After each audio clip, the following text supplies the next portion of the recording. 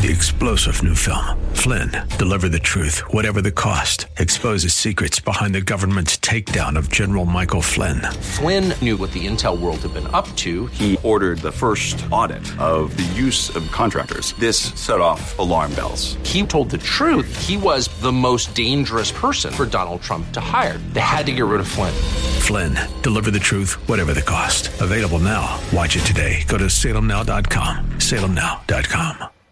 Good afternoon, ladies and gentlemen, boys and girls. It is Southern California Live, Hour 2 on this Monday, January 6th. I hope that you had a good weekend.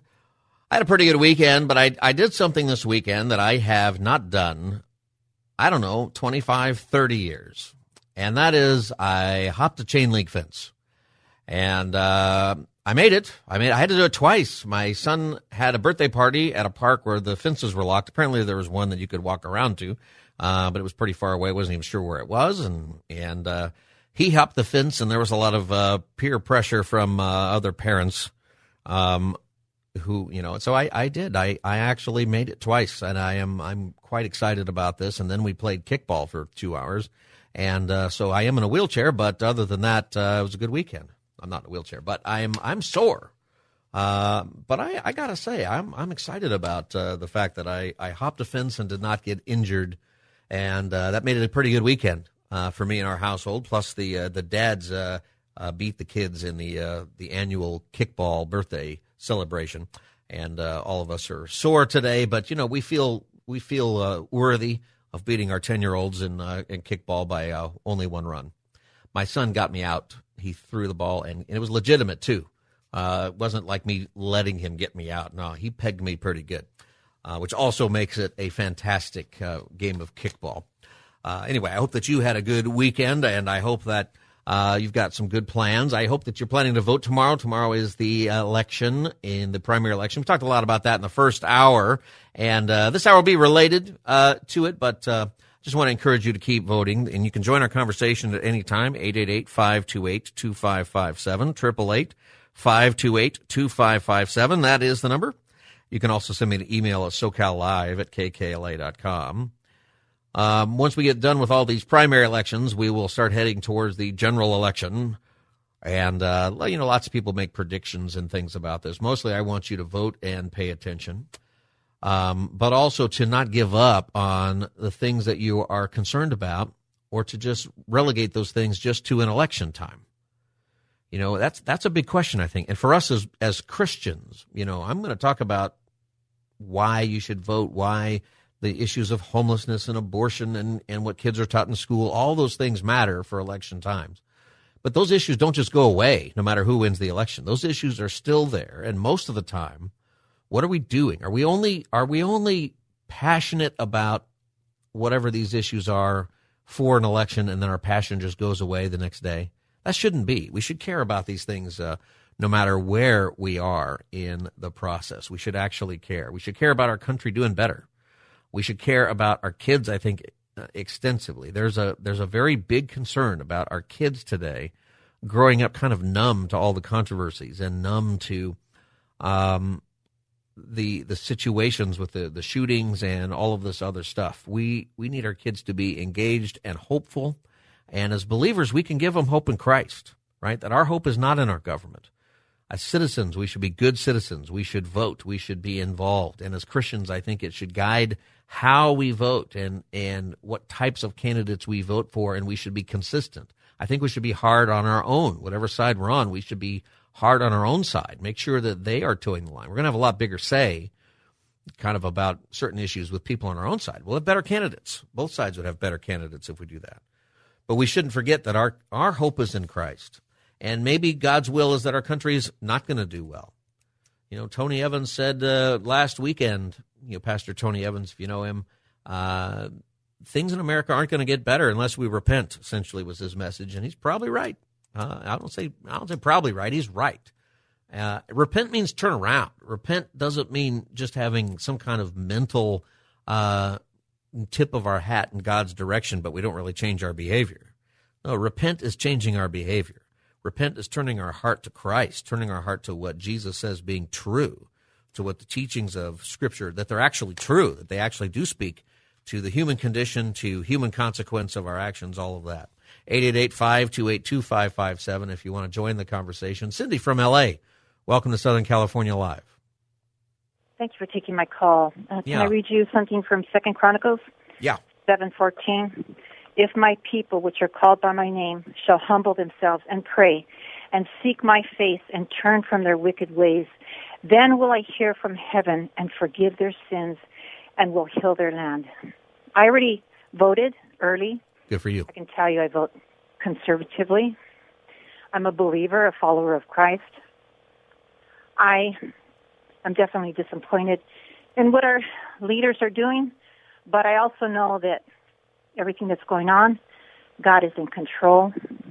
But I will do my best as a believer to make my voice heard, whether it's calling my assembly member and knowing how they voted, so that when they vote in a way that is ungodly, I vote them out when they're up next for re-election.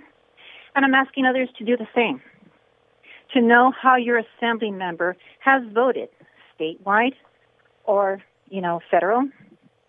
That's all I can say is just do what's right in the sight of God. Thank you so much.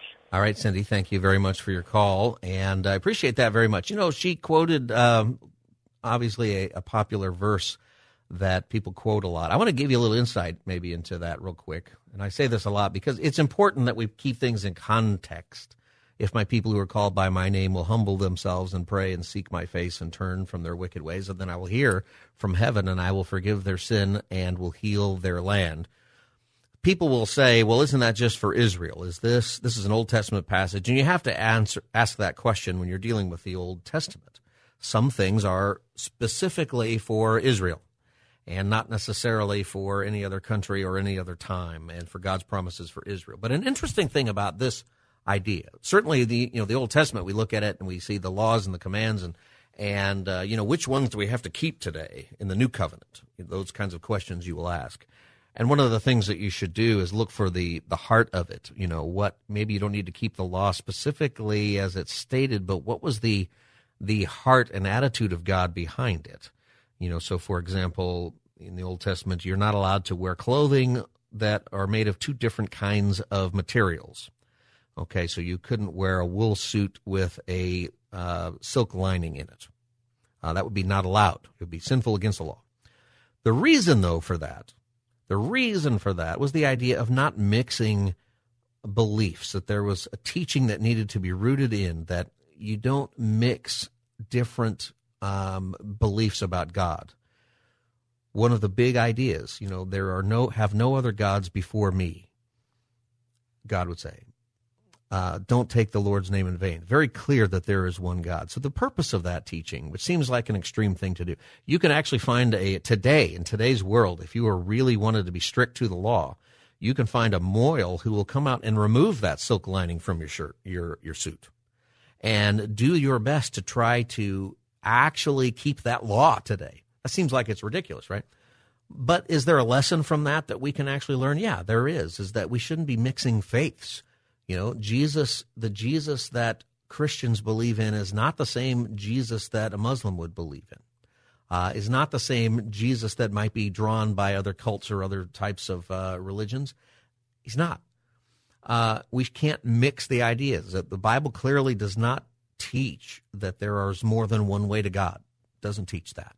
So we can get the method of that, where it isn't about our clothing anymore, but it's about the heart of God saying, there is only one God, I have no other gods before me. That's still the heart of God. So I'm getting to that because is this passage about a nation that humbles itself and prays and seeks the face of God? Will God forgive their sin and heal their land? Does that count for us, or is that just something stated for Israel? And the interesting thing is, in the Old Testament, Jonah, the book of Jonah, great book, by the way, book of Jonah. It's not just about, a guy and a fish. I know that for some of you, the book of Jonah is really hard to swallow. It's kind of a big fish tale, for some, that is only part of the story. And the story is good enough for Jesus, should be good enough for you too. But when you get past that, you find that Jonah is called to go to Nineveh, a pagan nation, a non-Jewish nation. And he's called there to call them to repent. And they do repent, at least temporarily, for a period of time. And God relents. He relents on the punishment that he was going to send them. And this is why I think we can take this verse and apply it to our own country, to apply it to countries today. No, we're not Israel. We're not the new Israel. We are not, sometimes people say that kind of stuff. I think the United States is probably here in history for the world order, for the creation and protection of Israel for a period of time until God's ready to bring the end times about, probably. That's my opinion, not necessarily a biblical opinion. That may have nothing to do with God's plan, but that's one way to look at it. But what I'm really getting at is we're not Israel, but the heart of God is still, I think, with the nation that turns their heart to him. And believers, this is something that is way beyond the elections. You should vote carefully, but you should also move on. To also realize that probably the state is not going to solve the problems. I think that the state creates the problems a lot of the time. That's the cycle of things. The problems we have are often caused by the government, and then we get more government and more taxation to solve the problem that was caused by the government in the first place, who then makes more problems and more debt and more difficulty. Anyway, I would say that this is right. Pray for our country, and, be involved not just with your vote, but with the people that God has placed in your life, because your influence, and you have it. Everybody listening to this is influential. Did you know that? Do you feel like an influential person? You are. You're an influential person. And you might say, I'm not, a pastor. I'm not a politician. I don't have a radio show. Scott, I don't have a lot of people follow me on social media. I'm not influential. Yes, you are. In fact, most of the people who have all those followers and people, they have some influence, but it's not that much, really. All of us, though, are influential with the people that God has placed in our life. I promise you are. You're influential with your people who live in your house, whether they're your family or your roommates, or maybe somebody who shouldn't be living in your house. I had that happen once. I got to tell that story one time. But one time I went on Christmas break. I was out of town, and before I was married. I had a roommate, and a guy moved into our house while we were gone during Christmas break. A stranger actually moved into our house and was living there. I'll get to that later. But you have somebody who is that's why you stay tuned to this show and listen for the whole hour, because you'll get that story eventually. You're influential over the people in your house. You have influence over things going on in your neighborhood, things in your workplace, the people that you work with, the people you go to school with, your roommates, your classmates, your coworkers, your lab partner, if you have a class at the university, your person you're sitting next to in the desk at school, anywhere you go, you have influence.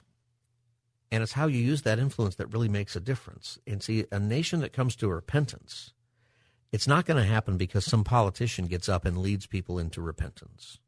It's going to happen when the church, you and me, individuals, not some church, not some place that meets in a building and an address, but Jesus' church, you and me. It's when we realize that the call to make disciples is not for the corporation that runs your church. It's for you and me as parts of the church, and that you make disciples with the people God has placed in your life. When we start doing that, when we're much better at that, we call that group of people your oikos. I talk about it once in a while. I know there's a yogurt, and I used to preach on this all the time, and people give me all the yogurt coupons. It's tasty yogurt. It's fine. But in the New Testament, the word oikos is all throughout the New Testament. And it means house, literally, or household. And it can mean dwelling, but most of the time you find it means the group of people that you have influence over. It means your relational world, the people that you interact with. Sociologists, if you're a sociologist, you'll talk about oikos. And a society runs on the health of the interpersonal relationships of people who work together. When Jesus said in the Sermon on the Mount, when he said, "You're the light of the world," in Matthew chapter 5, when he said, "You're the light of the world," and he calls you in this way. He says, "You are the light of the world. A town built on a hill cannot be hidden. Neither do people light a lamp and put it under a bowl. Instead, they put it on its stand, and it gives light to everyone in the house." Is Jesus talking about your decorations in your house? Is he talking about a lamp that you might put, in the window sill in the front of your house so that people see it up and down the street? What does he mean there? Is it some kind of spiritual feng shui that Jesus is teaching here about how to decorate? Neither do people light a lamp and put it under a bowl. Instead, they put it on a stand, and it gives light to everyone in the house. The word there is oikos. And that culture understood the way a sociologist would understand today that oikos is relational world. If you ever study your classical Greek guys, your Plato, Socrates, Aristotle, those guys, they'll argue about the importance of oikos. And I won't get into all of that. You can read that. There's a guy at UCLA teaches a whole class on it if you want to, on Aristotle and its oikos.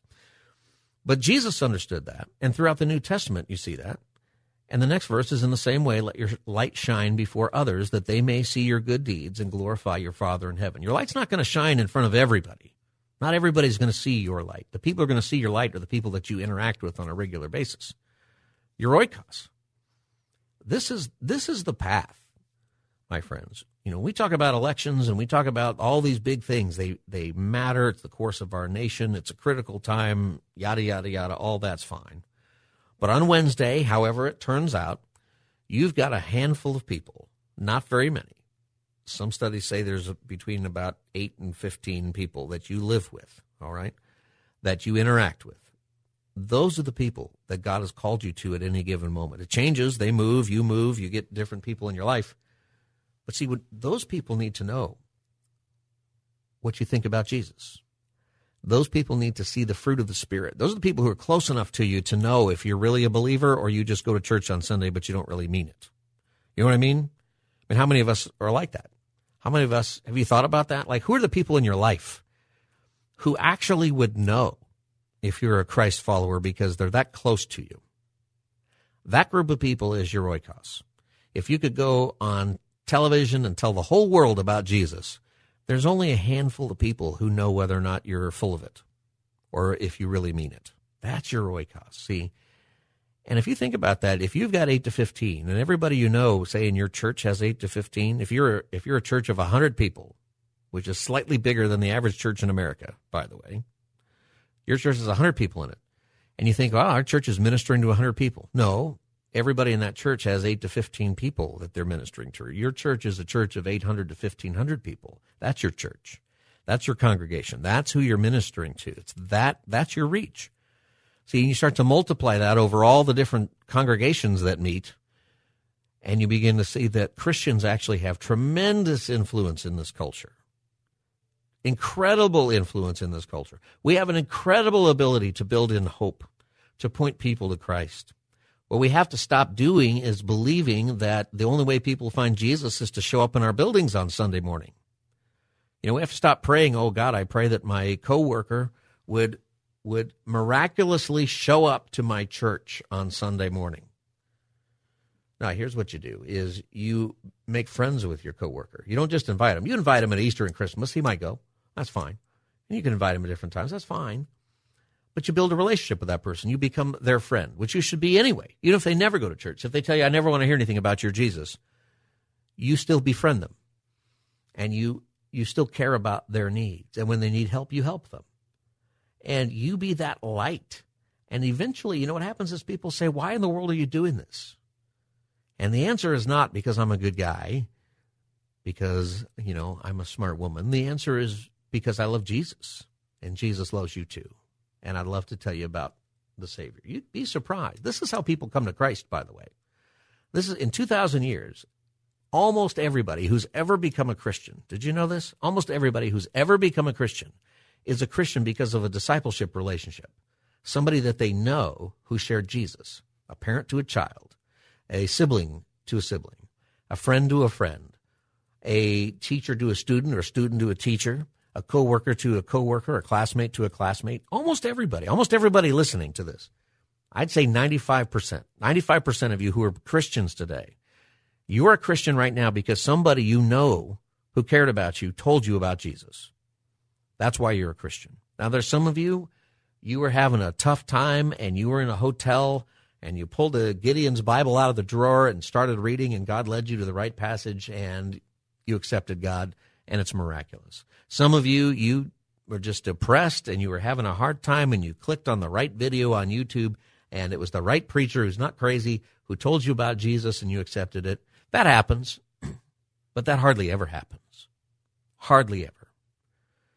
Most of the people who accept Jesus, they did it because somebody invested in them. And maybe you brought that person to church who you've been praying for, who you've been investing in, who you've been caring about, and you brought that person to church and they heard the gospel and then they went forward and received Christ. Maybe that happened, but they didn't do that simply because the pastor had some great message. They did that because you prayed for them, because you invested in them, because you befriended them, because they saw Jesus in you. And it just so happens that at that moment, all the pieces came together. People do that, to me, Pastor, I became a Christian in your church. Well, or because of your sermon. Well, really? Or did you become a Christian because throughout your life, Christians shared the gospel with you? Your grandmother did, and then your friend, and then your sister, and then this person you worked with who finally convinced you to go to church, and then you heard the thing you needed to hear, and you got saved. See, that's why you got saved.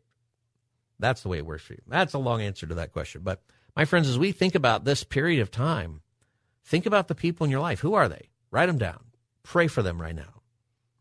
Pray that God would use you in your life, in their life. You might, because you're plan A and there's no plan B.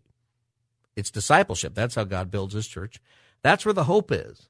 The hope that we need as we look at this hopeless landscape that we have is in you and me telling the people that we have influence over about Jesus and loving them the way Jesus loves us. It gives us purpose. It gives us reason. It gives us reason to repent of our own sins, right? I better stop doing what I'm doing because it's influencing my non-Christian friend who needs to see Jesus in me. And I'll tell you what, people respond to changed lives. People respond when they see life change in you.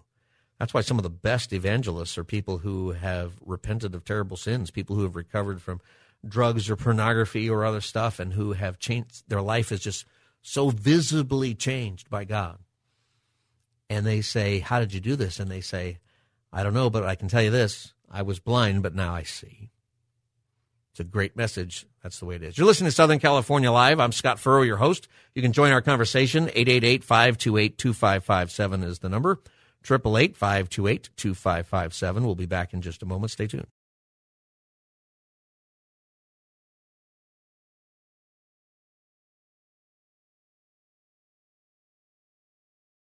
Welcome back, everybody. Southern California Live. Good to be with you today. Scott Furrow, your host. It's always fantastic to be with you together as we think about the issues of our day. Some things coming down the pike. We got the election, of course, tomorrow. It'll be interesting to see how that works out. I hope that you have voted. Want to encourage you to do that. Only 15% so far of Californians have actually voted in it. And then we're going to have a summer of lots of partisan politics. Okay, the Supremes will put out their official abortion ruling on the Mississippi case. That the leaked draft, which they still have not figured out who put that out. By the way, there are some clerks who are lawyering up, so maybe we'll hear about that pretty soon. But they still haven't figured out how that draft of the potential reversal of Roe versus Wade opinion got leaked, and we also don't know if that will be the opinion. Maybe it got changed. Maybe it was changed before the leak. Maybe it was changed after the leak. There's a story there if it changes, but if it comes out, we'll be talking about that. Probably for the summer. I don't think it's going to be as big a deal election-wise as people say, because they're not making abortion illegal if that's the design. Some states will, but they'll put it back to the states. California, we're going to notice more abortions in California, not less. Same would be true for Illinois, New York, and some other states. And about half the states will have significant restrictions. It's going to change the entire landscape of that conversation, but I don't know that it's really going to be a voting issue. I don't think so. I think people are going to care about the economy and gas prices and inflation, maybe the war in Ukraine more than anything. I think they're going to care about crime. Crime is a huge problem right now. Basically, lawlessness. That is the scary thing. Are you going to watch?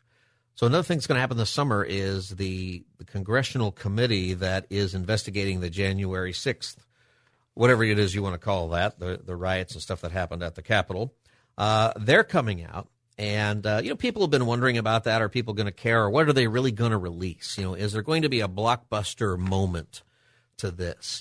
Some kind of thing that they're going to put out there. One of the things that, and I definitely am a wait and see kind of person. When you when you give things some time, the truth tends to come out, or at least some clarification of what is more likely to have happened. And I don't know. The weird thing with Donald Trump is every time they say, Donald Trump's going down, then it turns out he's not, or it wasn't true, or it was only partially true. Remember when they said he's lying about the vaccines coming out? They're not coming out for a long time. And then sure enough, a week after the election, they came out, just like he said. He said that they're, wiretapping Trump Tower. That sounded crazy until it's not entirely right what he said, but it was, from a layperson perspective, it was basically right. So I don't know. I don't know what they're going to say with this, and I kind of leave it to that. But what I'm curious about is, does anybody care? At the end of what if they did come out with some blockbuster thing that Donald Trump planned to, take over the country like Lenin or some kind of czar? Let's just imagine that for a moment that's what they come out with. Since it didn't happen, are people going to care? Were people really trying to kill Mike Pence? Was Donald Trump really flushing White House documents down the White House toilet? That's a crazy question. Of course, I'm thinking to myself, well, they probably had a toilet paper shortage, too. You never know what the reason was for that. But I don't think that's even accurate anymore. A lot of those stories and things that have come out, there's like 7 hours of no phone records. That turned out not to be real, that story that came out. What's really odd to me, that I think makes it sound to me like there's not going to be a big story, is according to the news today, an ABC News executive, James Goldston, has been hired by Congress, this committee, to produce these hearings, like Hollywood style. And to me, I'm thinking, if the evidence is really there, why do you need that? Why can't we just have the same old boring C-SPAN style thing? Maybe they think no one's going to watch, and they're probably right. But if you have to bring in Hollywood to it, are people going to trust whatever you put out there? See, to me, I'm thinking, well, if you feel like you got to hire, some director to come in and direct these congressional hearings for the sake of the viewer, I don't know. To me, I don't know. So I like to just wait and see what they plan to do. But they're putting it together on TV, supposedly, maybe all of the networks. Does anybody watch regular network television anymore? And not just your apps on your Roku TV or whatever? The broadcast is being treated, according to Axios, as a blockbuster investigative special. Are they going to have theme music, for this now? There's the guy who's at CNN, who I think they just let go, who, like, every time there's a crisis has new theme music. CNN's trying to get more journalistic, they said, so they want to get rid of the breaking news. Everything's breaking news. Every single thing is breaking news, Johnny Depp wore a red tie in his trial today. Breaking news, and there's a new theme song to it. Bum, bum, bum, bum, bum, bum, bum. I don't know. It's going to be kind of crazy, and I don't know what to think of it. I guess we'll just wait and see. And I'm curious if it matters to people, if it matters to you. 888-528-2557. You can join our conversation. Michael from Los Angeles, welcome to Southern California Live. Hi. I just want to make a comment on the left. People that actually don't know that they use their ability to I'm sorry, it's hard to explain. Netflix released a documentary last year. It was called The Social Dilemma. Yeah. Where they exposed that I would think that each and every one of us, or so they made it seem, who uses Facebook or these big tech companies, whatever they have, either the internet or the Facebook accounts. They say that there are people that actually monitor us and they're watching us through our phones. One crazy thing I found out is they use this power of surveillance to actually shape and mold society into the way they want to do it or want it to become. And the crazy part is what I found out is these people are Satanists, and they actually use this power. All right. Hold on a second, Michael. Hold on a second, Michael. Thank you for your call. I think that is interesting what's happening with social media for sure. But they can't be watching everybody. Everybody's on social media, and there wouldn't be anybody left to watch, right, or to do all that. The Satanist thing, be careful. I don't think we need to, and Michael, thanks for your call. I think that we need to look at what's going on in our country as spiritual for sure, and that the devil is doing stuff. But I don't think that people need to be declared Satanists in order to be doing bad things or to be manipulating the system. Or, if people are and you don't really know, we can't really say that. We can't say that. The governor of New York today, Kathy Hochul is her name. She's calling for executives of social media companies to be held accountable for what happens with some of these shootings and other things that go on. So one of the things we are learning is that social media is definitely influencing some of these violent acts and connecting people with pretty crazy beliefs, like this shooter in particular in Buffalo. And the hard thing is how do we hold people accountable? People on the left tend to hold the companies accountable. So you want to hold the gun manufacturers accountable or social media companies accountable. Sometimes, cynically, I think you want to hold everybody accountable except the shooter, who should be the one held accountable. And he will be. He's going to go to court. He'll be found guilty. We need to be aware of the manipulation that happens. See, I don't think that Facebook or anybody working for the Facebook company or whatever social media that kid was on, they probably have no idea what was influencing that kid. There's like 12 people who work for Facebook as a company. Do you know that? These media companies, they can be very, very small. There's more than 12, but there's not really that many employees. And, and then we should be careful what, we're reading and forwarding around, because some of that stuff is just not true. That's one of the things I'm interested, getting back to this January 6th hearing. I'm curious about what are some of the stories, like flushing the paper down the toilet in the White House, or the 7 hours of missing phone records, which I think also turned out to not be true. How many of these stories are even true?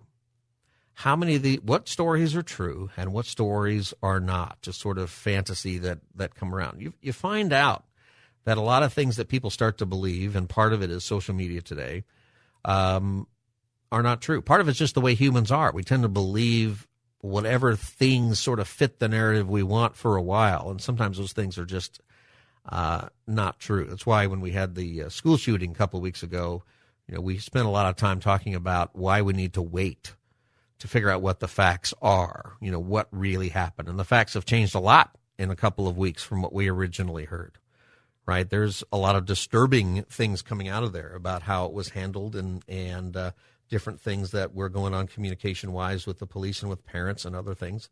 And as that story develops, we get a better picture of what really happened. At some point, we'll get a better picture of what that kid was up to and where to get the guns, where to get the money for the guns. What was he struggling with? In that case, we know now that the police knew about this kid. They're just not allowed to do anything. And I think that's a important thing to realize when we're talking about the gun control issue. And a very interesting thing is district attorneys around the country. So there were several mass shootings this weekend again. One happened in Philadelphia. And the district attorney in Philadelphia is coming out and wanting to go after the NRA and deal with all of that. But an interesting thing about it is if you're not going to go after the people with the guns, because what's happening is the same district attorney is not prosecuting people who get arrested for having illegal weapons.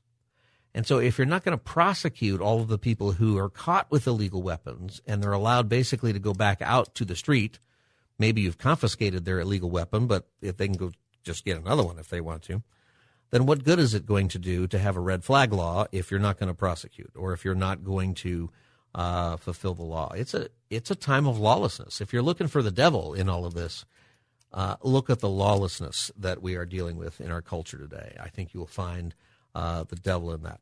All right, we'll continue in just a few moments. If you want to join the conversation, the number is 888-528-2557, 888-528-2557. You're listening to Southern California Live. We'll be back in just a moment. Stay tuned.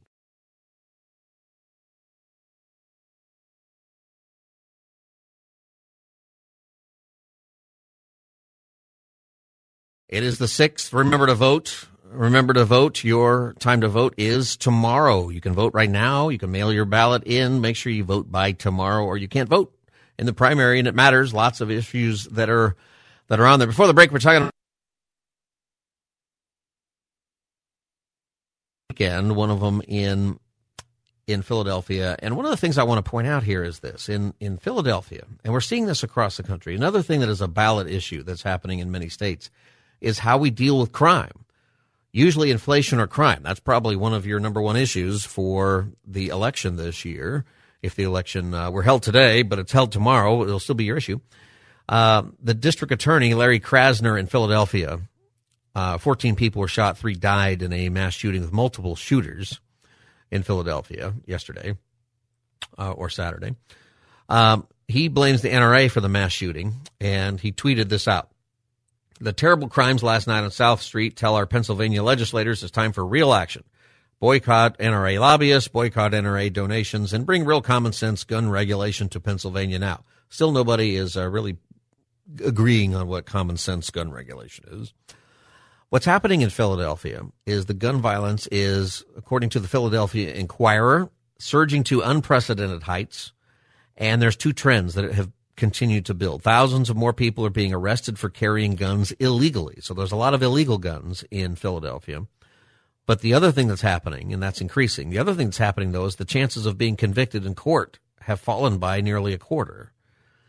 And it's creating a problem between the Philadelphia Police Department and the District Attorney's Office, much like we have in San Francisco and Los Angeles right now, and Seattle and a lot of other big cities, where what's happening is police are averaging 9 arrests per day for illegal gun possession. 9 arrests per day of illegal gun possession in Philadelphia.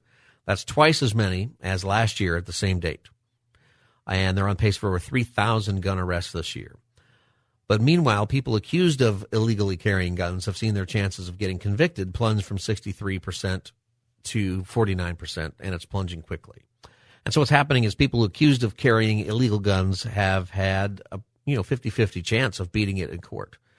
And so the Inquirer is looking at cases where the most serious crime was a violation of the Uniform Firearms Act, which is nonviolent offenses that can range from carrying an unlicensed weapon, a misdemeanor, to being barred from possessing a firearm due to a previous conviction, a felony that can lead to years in prison. The police use those kinds of arrests to help reduce crime. They believe it really does reduce crime because you take weapons out of the hands of people who later might use them. This is something you find from police across the country, who believe if you can get the illegal guns out of the hands of people, you still have a problem with people who want to do bad things with legal guns, but to get the illegal ones, they're already illegal. The laws have already passed that they can take those guns. It helps a lot. The police commissioner in Philadelphia, her name is Danielle Outlaw. That's her name, Danielle Outlaw. You have to vote for a police commissioner. I don't even know if that's an elected position, but her name is Outlaw. Police Commissioner Outlaw. All right. Police Commissioner Danielle Outlaw said Philadelphia's criminal justice system has become a revolving door for repeat gun offenders, leaving most of them on the street with their weapons with little reason to fear the consequences of being caught. Point is, let's assume that somehow people come to agreement on passing red flag laws. Red flag laws allow you to flag somebody who you think might commit a violent act with a weapon, and you can call the cops, and their guns might be taken from them temporarily. There'll be a hearing, and you've got to prove that they're a danger to themselves or to others. We have similar laws for people who might commit suicide or be suicidal drug addicts, things like that. Some people think that that would be a potential help for dealing with guns, maybe. Lots more people are on board with that. Other gun restrictions, some here and there. But here's the point, is let's say you passed all of those. Let's say everybody agreed, on whatever gun legislation you're going to pass. But if the district attorneys won't prosecute, then it doesn't matter, does it? I mean, isn't that kind of that's part of the lawlessness problem that we're having here, is that people are wanting legal changes. And even if we all agreed, and I know people have different opinions, but even if we all agreed, well, if the DAs aren't going to prosecute, then what difference does it make if you pass whatever laws? It doesn't matter. Here in Los Angeles, there's a terrible, I don't even want you to watch the video. I'm disturbed by the video, okay? A 16-year-old, a hit-and-run driver in a stolen car, ran over a mom and child in Venice a while ago and was sentenced to only 5 to 7 months in juvenile camp. And Los Angeles District Attorney George Gascon said it was an appropriate resolution. But the problem is that the 16-year-old already has prior criminal history. All right, the juvenile was on probation. This is according to Fox News Los Angeles, Channel 11. The juvenile was on probation and was violating the probation at the time of the hit and run. If you watch the video, he deliberately runs over a mom who's pushing her child in a stroller. It's horrifying. He had been previously convicted of a felony, and the felony was poisoning. He poisoned a teen girl's drink at a high school gathering in 2019, and she went to the hospital.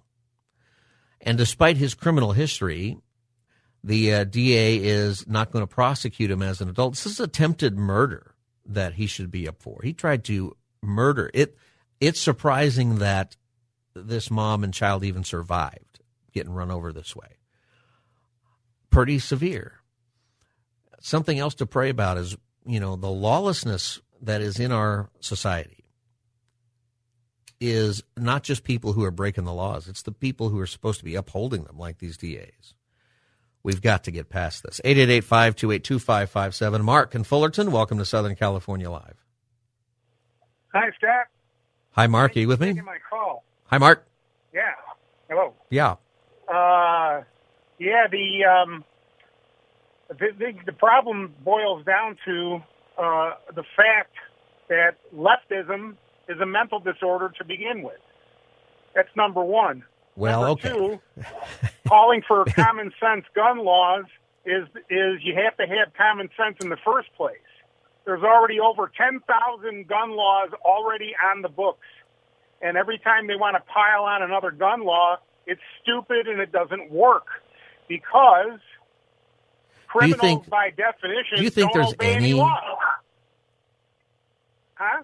Right, that's part of the problem. Mark, do you think that there are any gun laws that could be passed that would actually do anything to prevent criminals from committing these crimes? No, I don't, because if you pass gun laws and the only people affected are the legitimate law-abiding citizens every time. And who was that? The guy in Texas that was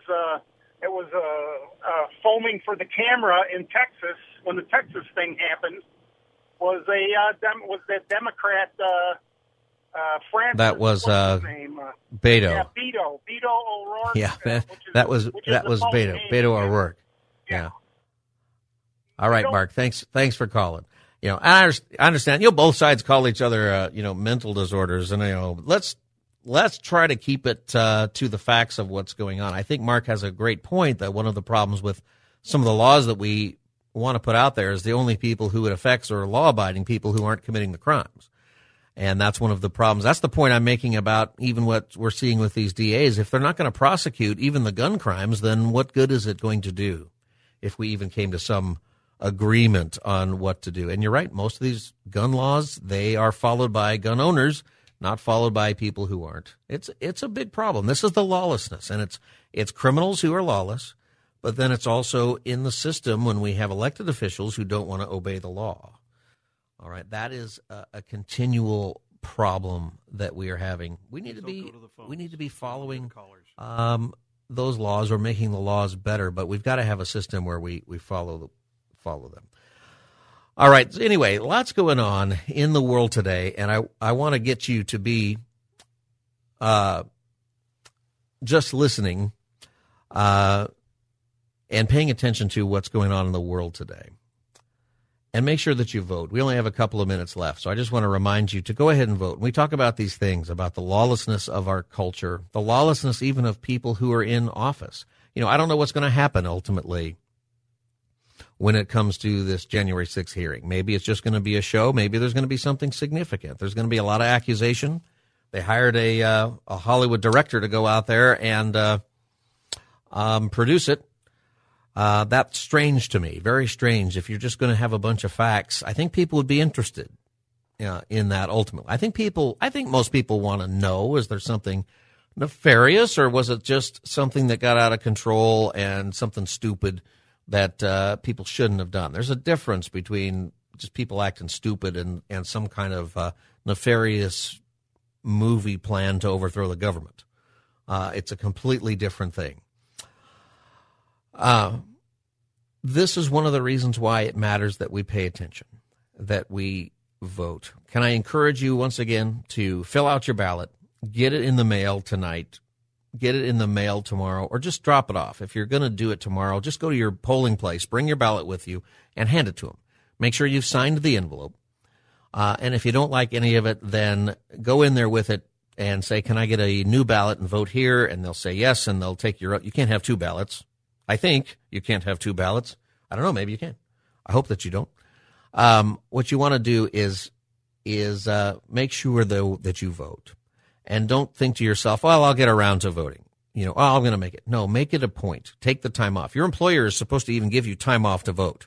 I don't think you can take 4 hours to go vote. You might get 4 hours to go vote, oddly. You actually have to vote. You can't go vote in 5 minutes and then take 3.5 hours off. Take advantage of that. Don't make an excuse to not vote. And you don't have to vote for every single candidate on the ballot. Vote for the races where you know what you're doing. It's okay to leave some of it blank. You don't have to vote in every box. That's another thing I think that would be helpful for people. Maybe I don't know what this person's about. Maybe I don't know what this is. That's fine. Vote for the ones that you know about and vote for the best candidate, not necessarily just the candidate. In the primary election, it doesn't have to be about the lesser of two evils.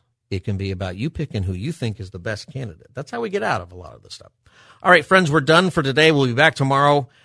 This is Scott Furrow. You're listening to Southern California Live. Thank you for being with me. You can get podcasts of this program by going to kkla.com. Go to the program guide. Look for the Southern California Live page and the podcast, and check us out. I'm Scott Furrow. I'll be back with you tomorrow from 3 to 5. Have a great evening. Good night.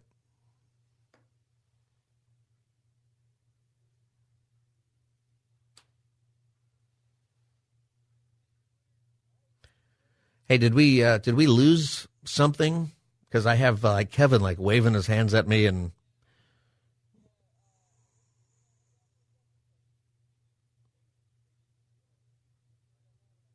Oh, okay. All right. I'm like, do I need to stop? Okay. All right. All right.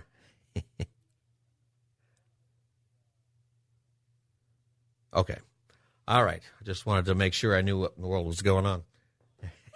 When everybody starts running around and waving at me, then, Okay. 3-star General Michael J. Flynn, head of the Pentagon Intelligence Agency, knew all the government's dirty secrets. He was one of the most respected generals in the military. Flynn knew what the intel world had been up to. He understood its funding. He ordered the first audit of the use of contractors. This set off alarm bells.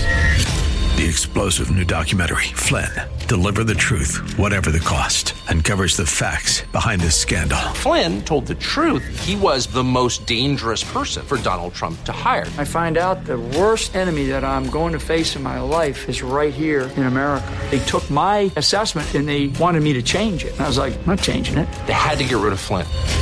With in-depth interviews, archival footage, and never-before-seen personal records of the man behind the headlines. I just felt like I was drowning. Flynn, Deliver the Truth, Whatever the Cost. Available now. Watch it today. Go to salemnow.com. salemnow.com.